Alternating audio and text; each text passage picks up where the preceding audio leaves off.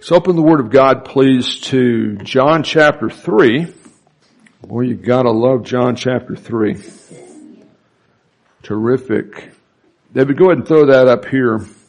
Sometimes people wonder what my sisters look like. I would say I got the brains, I got the beauty, which isn't far from wrong. But, I can see all of my sister on the right, but the way that this projects, we cut off my, oldest sister, Karen, and she would not like having her face cut off like that. So I'm glad she's not seeing that. There's my mom in the middle, of course. The sister between my mom and me is Brenda. She's going to get married, again on September 15th, and I'm going to be giving her away. So, good riddance. No, I'm kidding. No. But I've never done that. I've done a lot of weddings and stuff, and I was a groom once and an usher and stuff like that, but I've never done that before. 2 Timothy 3:16 says, all scripture is given by inspiration of God and is profitable for doctrine, for reproof, for correction, for instruction in righteousness, that the believer might be mature, thoroughly furnished in all kinds of good works. So all scripture is inspired and profitable, Angel, but not all scripture is equally strategic. John 10:35 as opposed to John 3:16. In John 10:35 we read Jesus wept. It's the shortest verse in the English Bible. And in context, there's a lot of good lessons from that. There really are practical, very important lessons from that. But I'm going to venture to say that John 3:16 is more strategic than John 10:35. It's one of the most strategic, some would say it's the most important verse in the Bible. And we're going to look at John 3:16 in its larger context, which we tend not to do enough this morning as we continue our Life of Christ A through Z study, and we come to letter I. Incredible interview. Jesus and Nicodemus, the major teacher of rabbinical Judaism in the first century, interacts with Jesus. And we're going to see that morality and religion cannot earn salvation. But first, let's pray for our teachability to God's Word. And this passage is so familiar to a lot of us, I went ahead and paraphrased it. It's kind of a paraphrase with a running commentary in your notes, and I'm going to use that. I'm not taking your Bible out of your hand, Jessica, but I just want to bring out some things you might not see readily because you're so familiar with this passage. And so I'm going to be working off that today. So feel free to use your Bible. I'm not taking that away from you. But as we pray for teachability, let's pray for those who protect and serve, like our active military, peace officers, firefighters. And Dr. Deeg, if you would, lead us in prayer in that direction. Amen. You know, a week ago Friday, Dr. Leitner got promoted to heaven, and this Thursday, August 16th, 2018 will be the 4th anniversary of Rick Buchanan, our beloved brother, elder, TBFer, his promotion to heaven. And I asked permission with Carla for this, but I want to pull out as a tribute to him a top 10 list I did right after he did the Oklahoma City half marathon several years ago. And there's a picture, that's Rick in the middle there, okay? And notice how fat his legs are. It's going to be a punchline in a minute. That's Rick doing his thing. Top 7 things Rick Buchanan was thinking while competing in the Oklahoma City half marathon.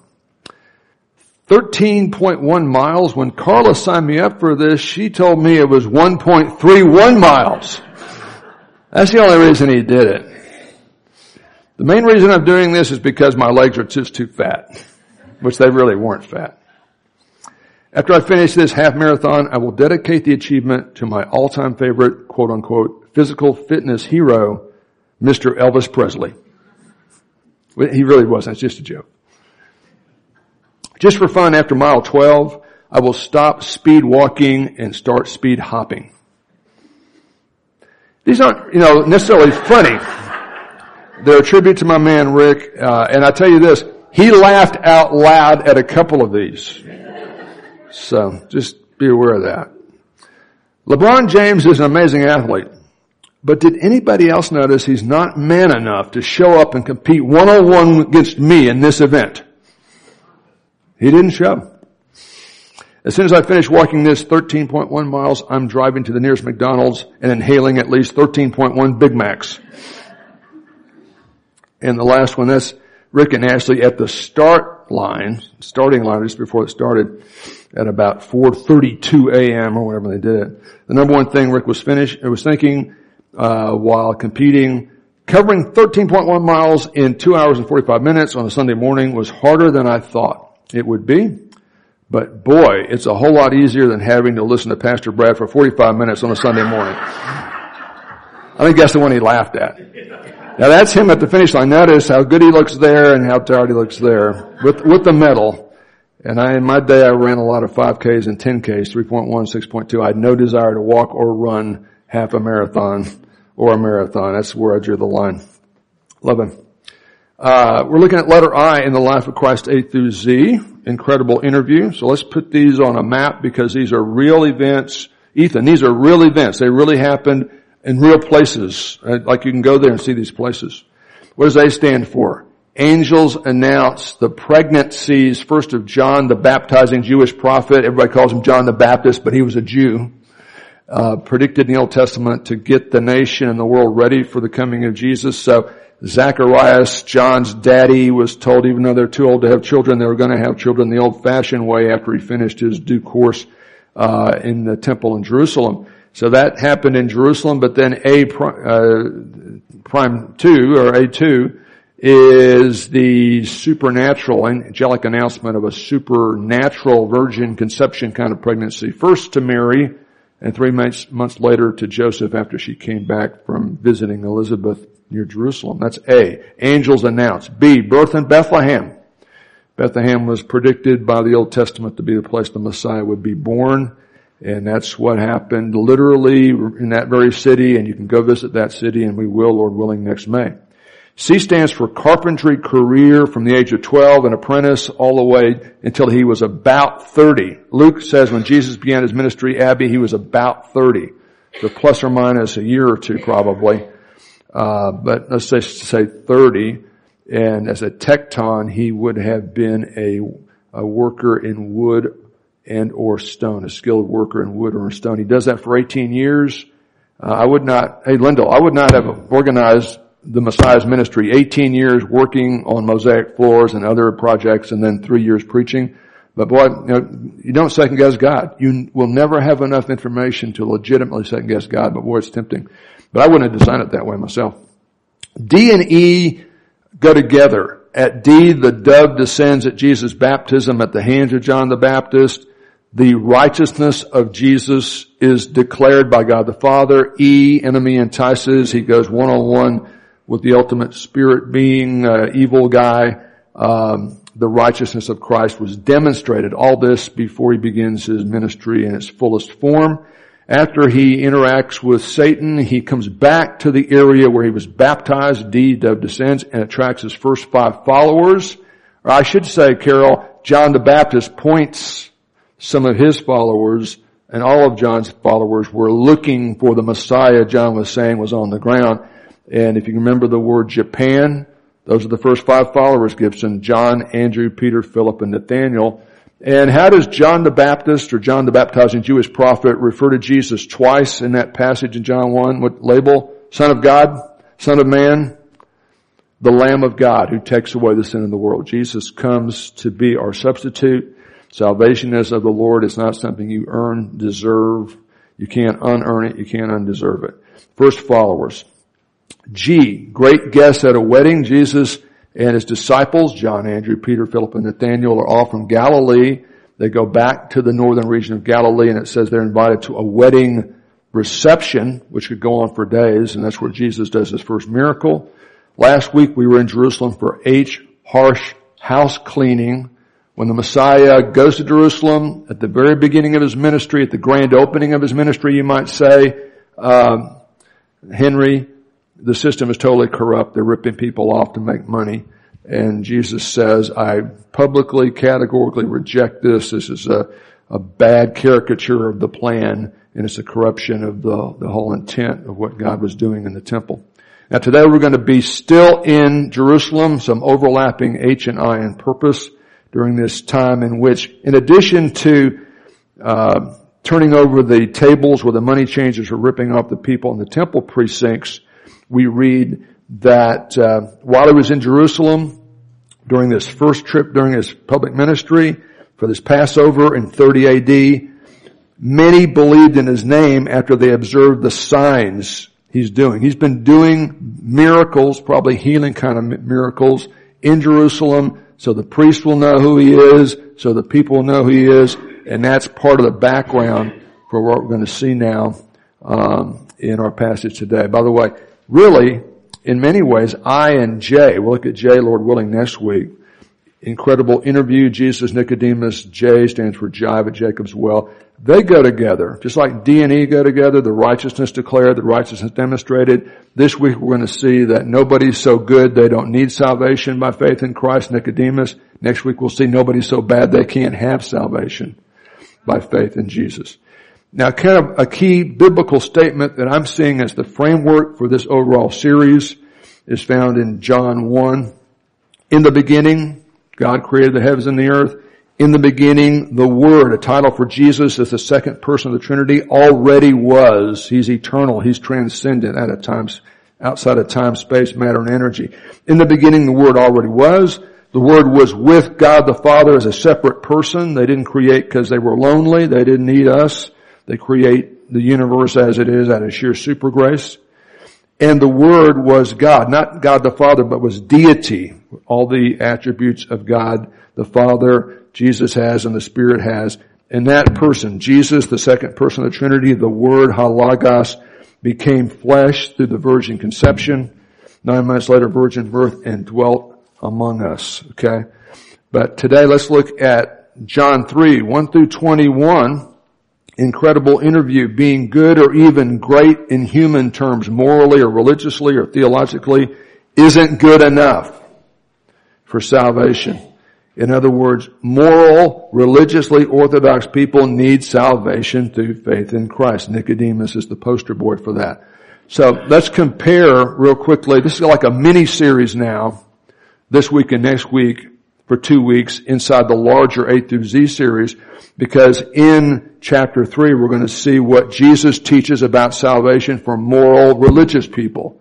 And what he teaches is, you're not so good you can earn this. You need to receive it as a gift through faith in me.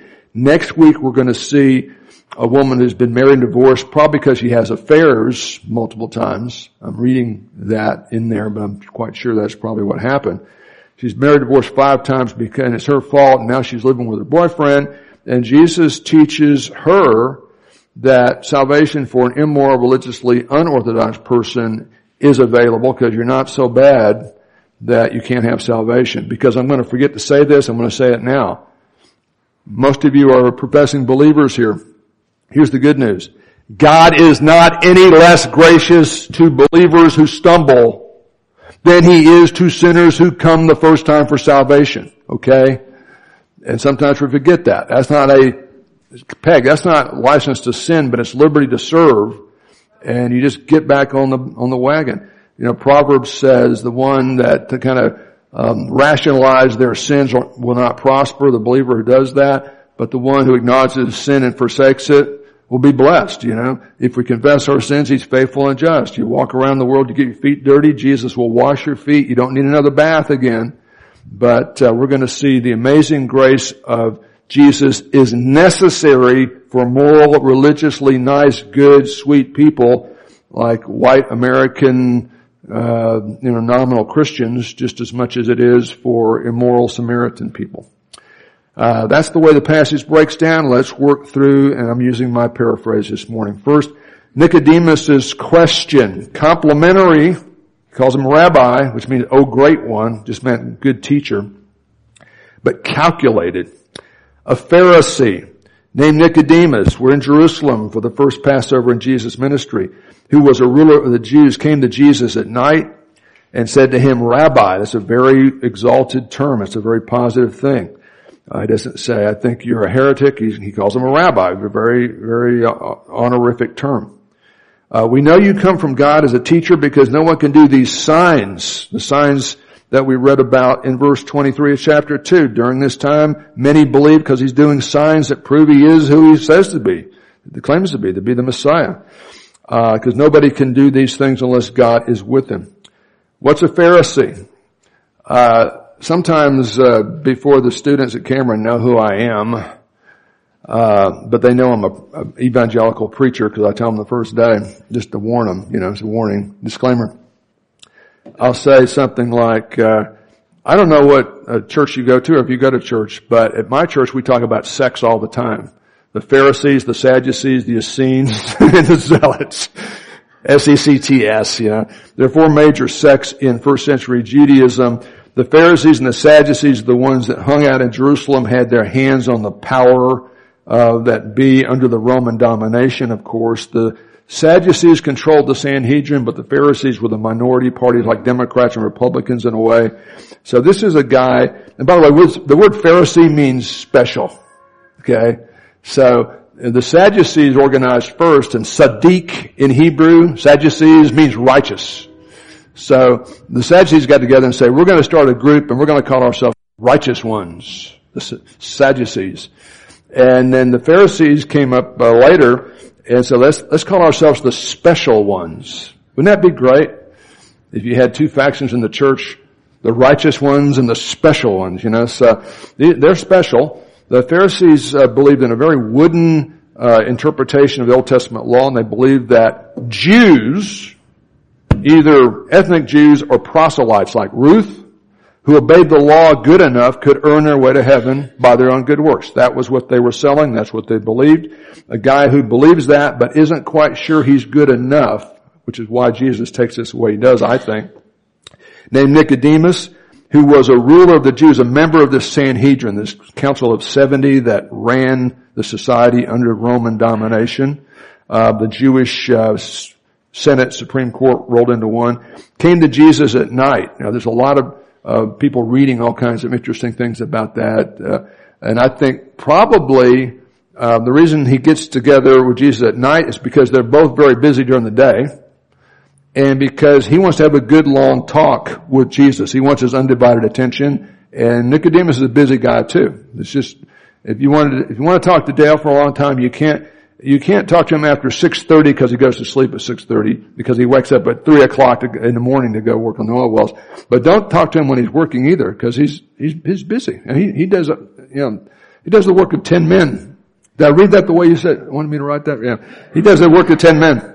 These are busy people, and I think this is probably not an attempt to go under the radar because I think Nicodemus has been pushed unofficially by some of the other Sanhedrin members. Check this guy out and let's find out exactly who he thinks he is and what he's trying to do, because we need to kind of deal with this. And he says to him, very complimentary, and I think Nicodemus is open, at least at this initial phase. Rabbi, O great one, we know you've come from God because you're doing miracles that clearly are supernatural. He's not explaining them away. And again, we're not told exactly what they are in the Gospel of John, but we're told he does signs and people are believing in him in Jerusalem as the Christ, right? Now, by the way, I said Nicodemus' question. You see that, Gibson? Read that carefully. There's no question there. Whoops. No. Let me psychoanalyze what he's thinking. His question that he wants to get to, but Jesus will not let him ask it. Because Jesus knows what's in the heart. He says you gotta be born again. But I think what Nicodemus is about to say, hey, Rabbi, we know that you've got supernatural power, but you don't really think you're the Messiah, do you? That's what he's gonna say. And if you do think you're the Messiah, you do think your job is to throw off the Roman yoke and set up a Jewish nation that will be the preeminent nation in the world, right? Isn't that what you want to do? Because we can support that. I think that's where he's going. Now, Eric, don't do this the first day you're in heaven, but within the first couple hundred years, walk up to Nicodemus and say, was Pastor Brad right on that? And you know what Nicodemus is going to say? He was always right about everything. You should have taken notes, man. Right? I really believe he's going in that direction. He's setting Jesus up for a leading question. He's coming with the company's agenda, yet with a positive attitude, because Jesus stops him in his tracks before he can get into all that to go to what's really in his heart. Now, Nicodemus is an aging guy who is dedicated to the proposition that Jewish people and Jewish proselytes can earn their way to heaven by being good enough observers of the Old Testament law. Now, the problem with all salvation by works schemes is they promote eternal insecurity because nobody can know if you're good enough. Okay? In the syllabus you get at Cameron University, we give you exactly what you're going to have to do to make your grade and exactly what the grade scale is. You might say, well, everybody knows 90 to 100 is an A, 80 to 89 is a B. Number one, a lot of them don't know that. I have people like you do A, B, C, and D, like, they'll say like, what does D stand for? Or does F mean fine? I've had people ask me, does F mean fine? What high school did you go to? And at Dallas Seminary, guess what? It wasn't 90 to 100. It was 94 was the lowest A. That didn't calculate to me. If I'm at a 93 on something, to me that's an A. That's an A with an asterisk, whether they give you a B plus or not. But the problem with embracing salvation by good works is it's not the way God does it, number one. He doesn't recognize it as valid. Number two, you never know if you're good enough. My wife was a good Methodist growing up in high school, through high school. She went to Tyler Junior College, went to a free Methodist church, heard the gospel clearly, and realized I thought I was going to heaven because I was a lot better than the average person. I wasn't a partier and a bad person. And then she realized that all have sinned and come short of the glory of God. The wages of sin, and you got it, is death. But the gift of God is eternal life through Jesus Christ our Lord. God demonstrated his love toward us, and that while we were yet sinners, Christ died and paid for our sins. So Nicodemus is an old guy dedicated to the proposition that if you're good enough, you can earn it, but he's not sure he's good enough. And he's looking at his mortality, and Jesus just says, here's what we need to deal with before we get into more theology. Unless you're born again, you can't see, meaning experience the kingdom. You can't go to heaven. You're not going to go to heaven unless you receive it as a gift through the second or new birth. Verse 4. Nicodemus literally, and I mean literally, misses the point by 1,000,000 miles. Jesus says you gotta be born again to see the kingdom, to go to heaven. He says, how can a man be born again when he's old? See, Nicodemus is old and worried about whether or not he's good enough, whether he's climbed the ladder high enough. The Old Testament law wasn't a ladder to climb to God to get to heaven. It was a mirror showing you needed a Savior because everybody broke the law. And Nicodemus knew he had broken the law. So you never know if you're good enough. You can't enter into a second time into your mother's womb and be born, can you? Now, by the way, the word again there, born again, in this passage, anothen in the original means again or from above, like from heaven in this context. So which one is it? It really, both are true. But in this context, he's talking about a physical birth as opposed to a second spiritual birth subsequent to physical birth. Again is the best translation in my opinion. How can a man be born again when he's old? That's the way Nicodemus understood it. You can't go back in your mom's womb and be born again, can you? Jesus is clearly misunderstood here, like we saw last week. What happened last week? Destroy this temple. You'd have to be the Messiah to put us out of business here at the temple. You don't have authority over the temple unless you're Messiah. What sign do you show us to prove that you are really the Messiah? Jesus says, destroy this temple, meaning his body in 3 days I'll raise it up, right? Jesus goes out of his way not to teach at a third grade level. Sorry, okay? It's fine to have third grade material at their level. I'm not sure the first thing you want to teach the kindergarten class is the lake of fire, up to me, right? Or maybe I'd probably skip Genesis 38, if you don't go there yet, but it's pretty juicy, I wouldn't teach that to kindergarten kids. But he doesn't teach at third grade level. He says stuff that he knows people will misunderstand at first, in part, as he says later about parables, so the unbelievers will have less stuff to blaspheme, but also so that people who really want it will think through it and really get it, okay? Teach a man to fish, You know, or what? Give a man a fish, he'll eat for a day. Teach a man to fish, he'll buy a bass boat, and every Sunday go fishing. Not going to church anymore. No, that's just the way I look at it. You know, but even though the main things are plain things in the Bible, some of these nuances take a little while to get, and you're going to have to think. And I know that we've got digital communication where everything's instant gratification, unless you've got a cartoon that illustrates it. That's all you want to limit your thinking to that level. Not going to work with adult-sized temptations and issues like we've got now. And you need more than a motivational speaker every week to tell you, you need to do more, better. You need to really understand God and fellowship with God, and that would help if you had some truth about that. So Nicodemus' question, you're not really the Messiah, are you? And if you are going to overthrow the Romans and set up a political kingdom, right? Jesus says, you gotta be born again. Let's talk about the first things first. Nicodemus says, I gotta be physically born again? He takes it literally, and Jesus is talking about a second spiritual birth. Now look at this. Jesus brilliantly clarifies the confusion. Look at verse 5 and 6. Let me explain what I mean here, bud. Unless one is born physically and spiritually too, you can't see the kingdom. Unless one is born of the water breaks before you're born physically. I don't remember that. Cameron, you haven't heard all the jokes yet. I've got 8 jokes. You've probably heard 5 of them. Another one I repeat it because I enjoy it, is, you don't know this about me yet, but I was born at a very young age, very close to my mom at the time. And at some point before I was born, I presume the water broke. Unless one's born of the water physically, that's what Nicodemus is thinking of, be born physically twice. And a second way, a second kind of birth, into the Spirit. Spiritually, she or he cannot enter in, see, experience, go to heaven. You're not good enough to earn this, Nicodemus. That which is born of the flesh, physical. That which is born of the Spirit is spiritual. The Lord's not talking about a second physical birth, but a different kind of birth. Verse 7 and 8. Don't be amazed, I said you gotta be born spiritually. You gotta be born again a second time. The spiritual birth is like the wind. It's invisible, but it's real. The wind blows around you. You can hear it. You can see some of its effects, but you can't see it.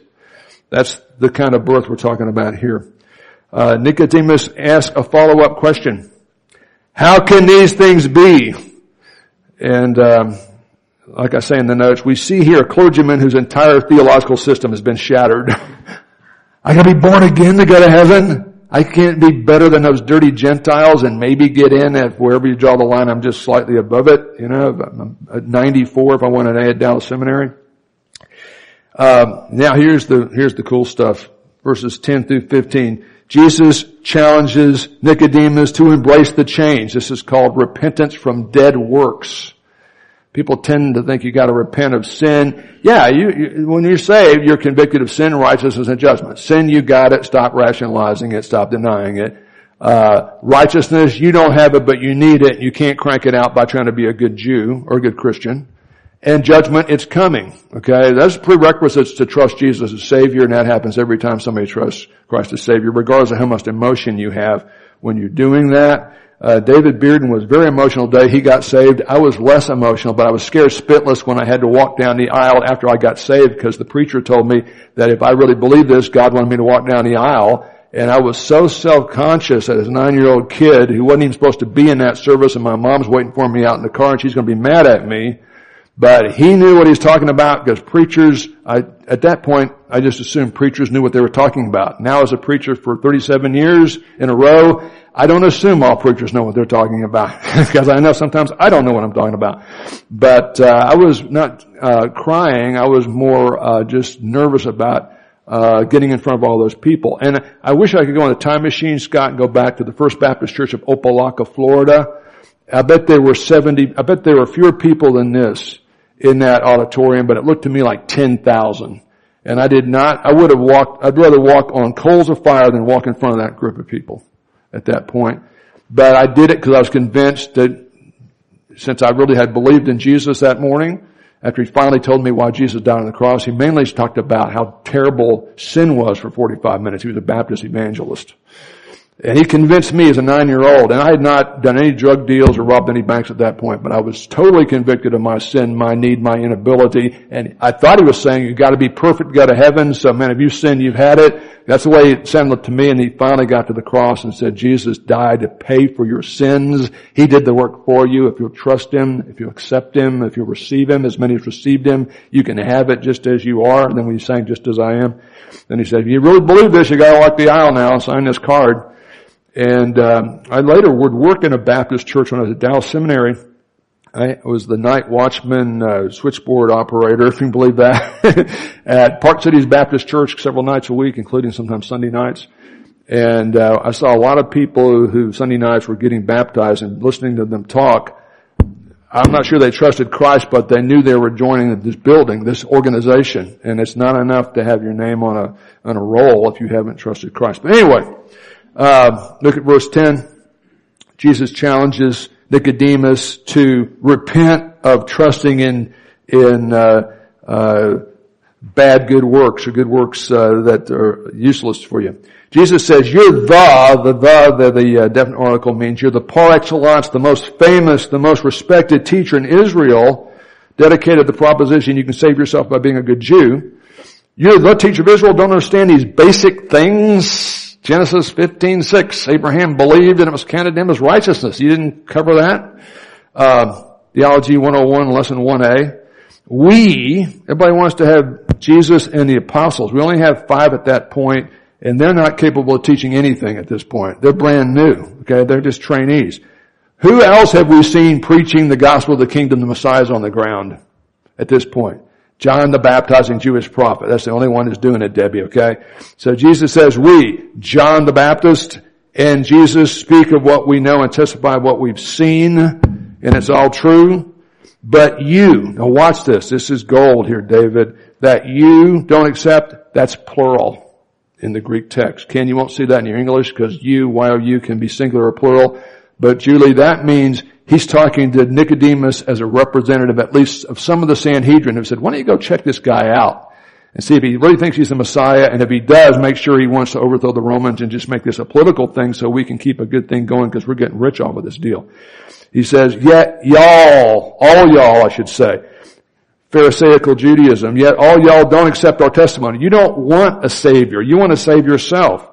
You trust in yourself for salvation, and you think you might be good enough. He's not sure, but you think it is possible for people to earn salvation by being good Jews instead of receiving a new birth, forgiveness as a gift from God based on the work of the Messiah, right?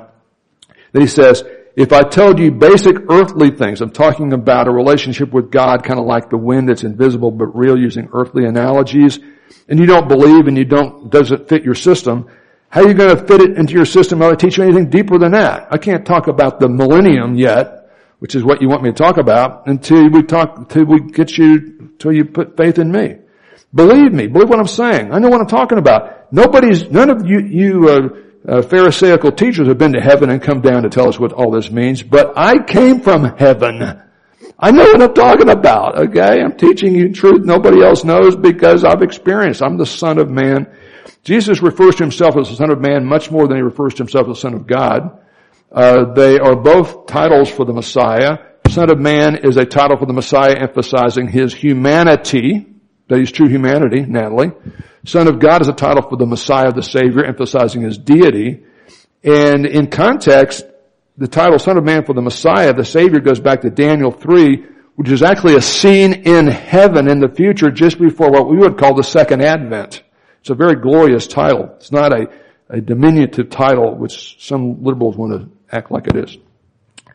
Look at verse 14. Just like Moses lifted up the serpent in the wilderness, and he's talking about what is a fairly obscure incident in the life of Moses in Numbers 21. Okay? Now watch this. Cameron, this guy Nicodemus would have memorized the Pentateuch, the first 5 books. So he knows about Numbers 21. But the average Jew in that day, probably there's 50 things that are more exciting and more prominent in the life of Moses than the serpent in the wilderness episode. And the average American Christian can't even find numbers, in most cases. But Jesus just kind of assumes you know this basic biblical information. Okay, it's good to have biblical information, but it's not an end in itself. But just like Moses looked up the serpent in the wilderness after they were grumbling and complaining and whining about God and second-guessing God, God sent snakes. They were causing people to die. The people said, do something. Moses prays to God. He says, put a serpent, bronze serpent on a pole, brass serpent on a pole. Everyone who looks at it, one look of faith will heal them from the snake bites. Just like Moses did that, put the serpent on the pole.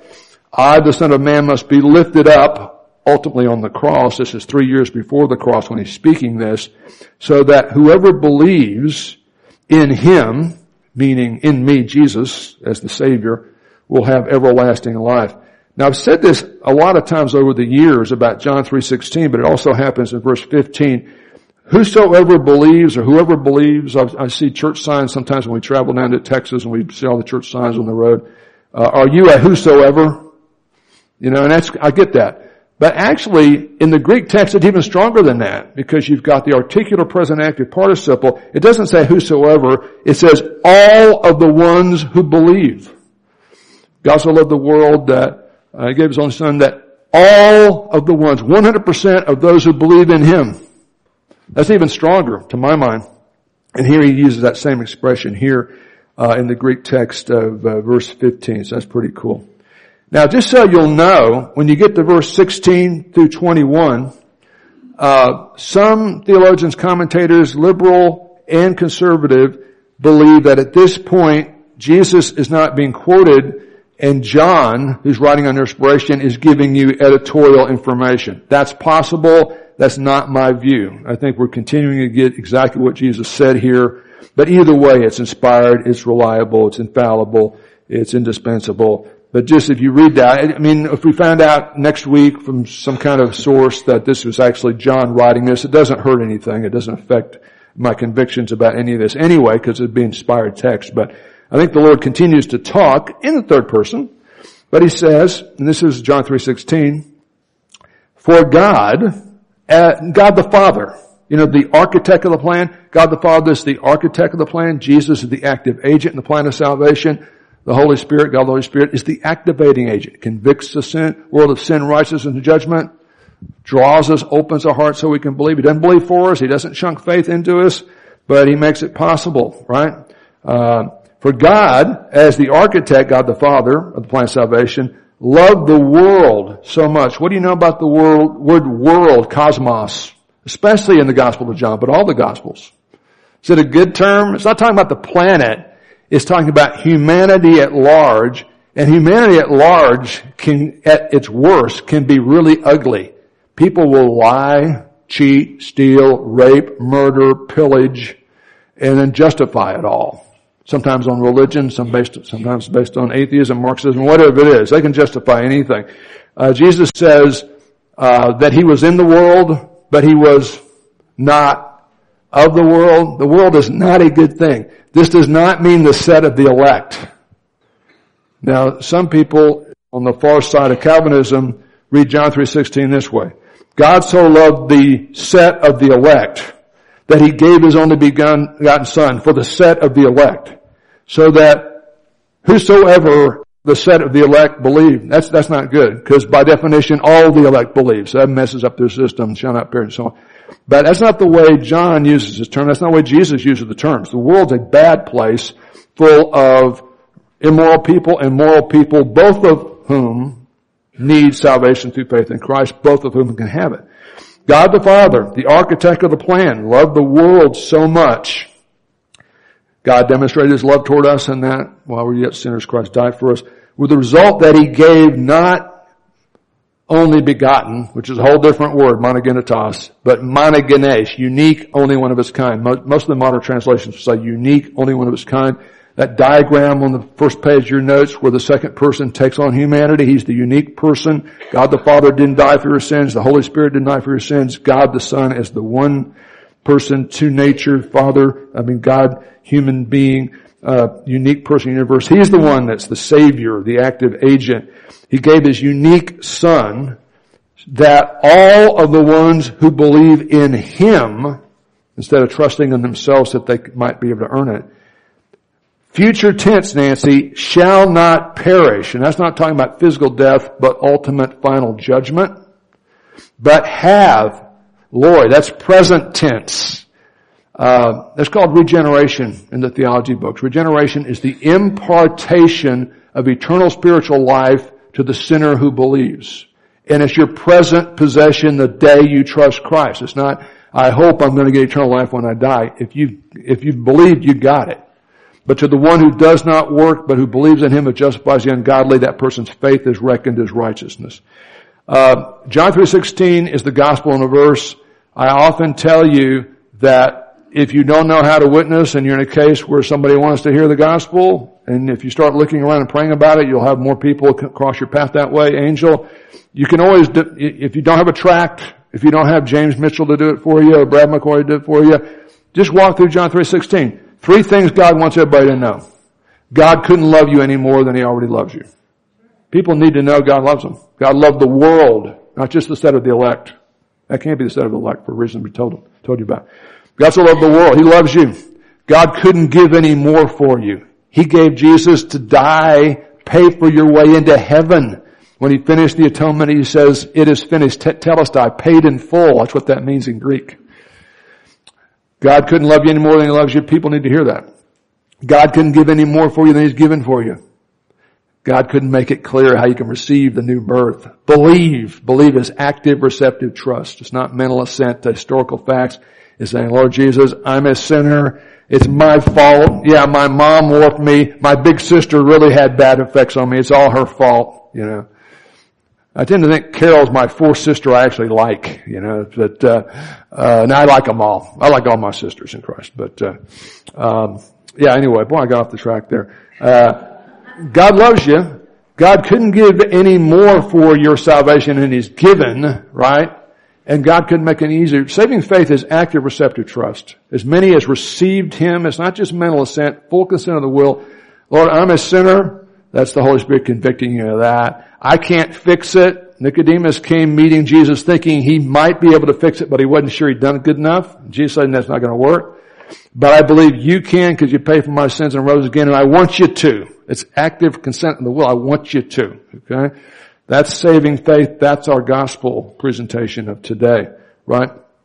I wish I'd remembered to go to that slide, but it's too late. Long story short, I can remember through high school, I hated English grammar until I finally figured out you can diagram sentences in the Bible and understand them better. And then I fell in love with grammar. You got a main clause. God loved the world. Subject, predicate, direct object. And that's what that's talking about, right? That's that theology there. Result clause, hoste in the Greek tells you the result of God's love was he gave his son. Okay, now, you know, Jessica, Cameron can give without loving, but he can't love without giving. You know, that's a good thing for husbands to remember. You can give without loving, you can go through the motions, but you can't love without giving. Lovers are givers. God loved the world. He gave his son. Monogenes means unique, only one of his kind. And the purpose of God's love giving the son to be lifted up, as he just said in verse 14, to pay for our sins, is so that all those who believe in him, moral people, religious people like Nicodemus, immoral people like the one we're going to see next week in Sychar and Samaria, shall not lake of fire final judgment. There's no condemnation for those who are in Christ Jesus. Your standing will never be at issue, but have as a present abiding possession eternal life. For God the Father didn't send his Son into the world to judge the world, but that the world might be saved through him. The one who believes in him, it happens one heart at a time, is not judged. Is a gnomic present, is never ever under judgment. And by the way, when it says shall not perish there, who else is a grammar fanatic? Anybody like English grammar? What do you know about double negatives in English? If somebody says, I'm not going to church today. I mean, pretend like I woke up on Sunday morning saying, Debbie, I'm not going to church today. That'd be bad because people might notice if I don't show up. Then I say, well, I guess I'm not going to go to church. What do I mean by that? I'm going to church, right? So in English, double negative is not necessary because it's ridiculous. Just say I'm going to church. Don't say I'm not going. Just say I'm going, right? But in Greek, a double negative is emphatic negation. And that not perish is may. Not. Is not ever, under any circumstances, going to perish. This is not probation by faith. It's salvation by faith. God the Father did not send the Son of the world to judge the world. We already stood condemned. Even if we're moral, we're far from the perfection of God.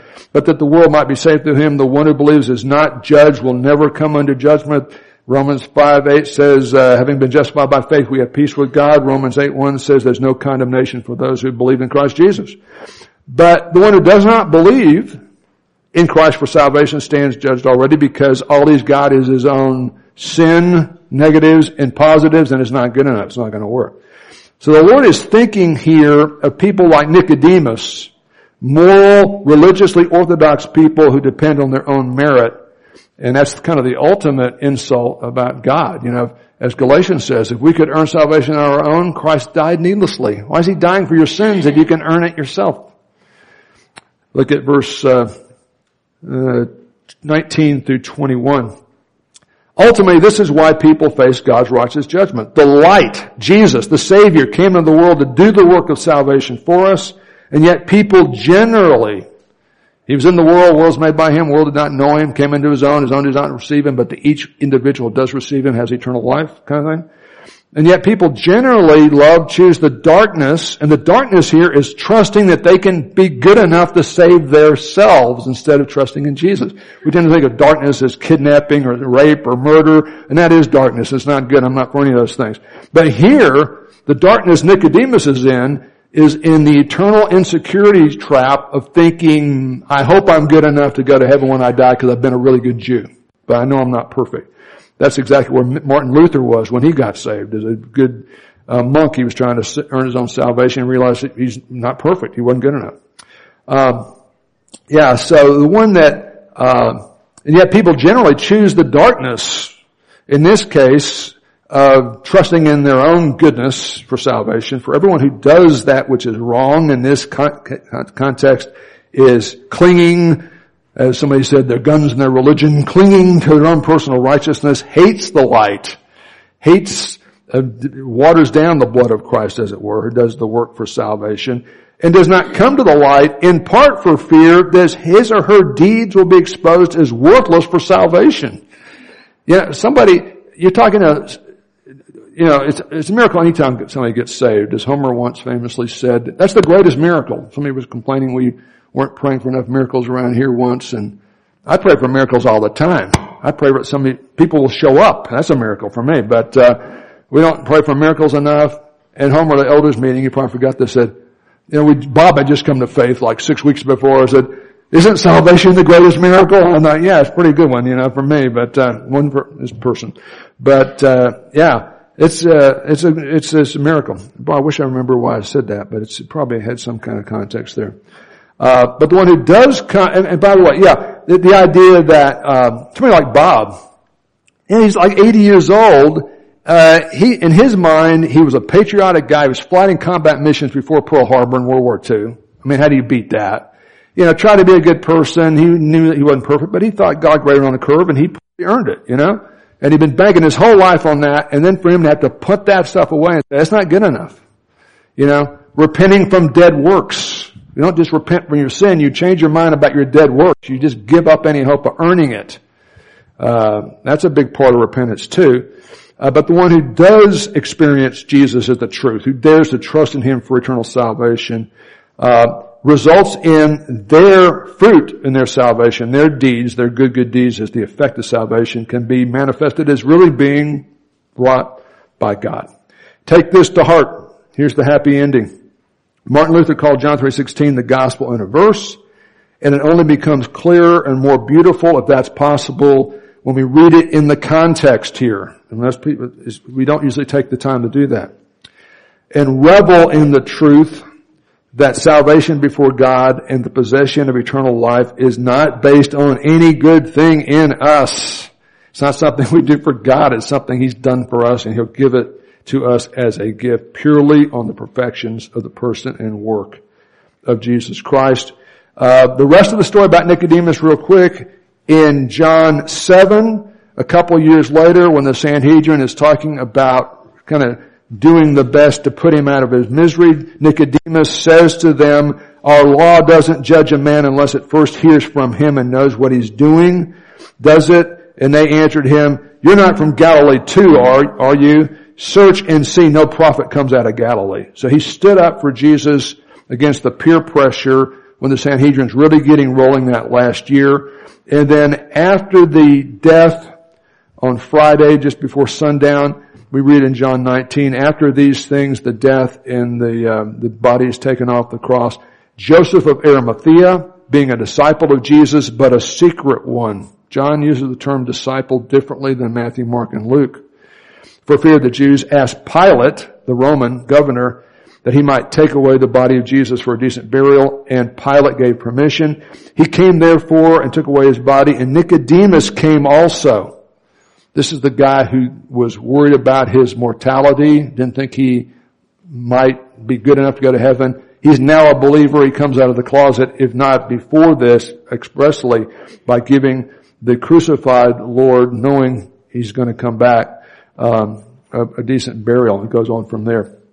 So as believers, saved by grace through faith is now our responsibility and a privilege, not just for James or me because we're clergy, to live for the one who died for us and to live and share the grace of God in our lives and with others, not just on Sundays and Wednesdays either. And I like the way Andrew prayed about, I forgot the turn of the phrase now that he used, but something in that opening prayer, but, may the word, direct our works or something like that. And I thought that was quite good.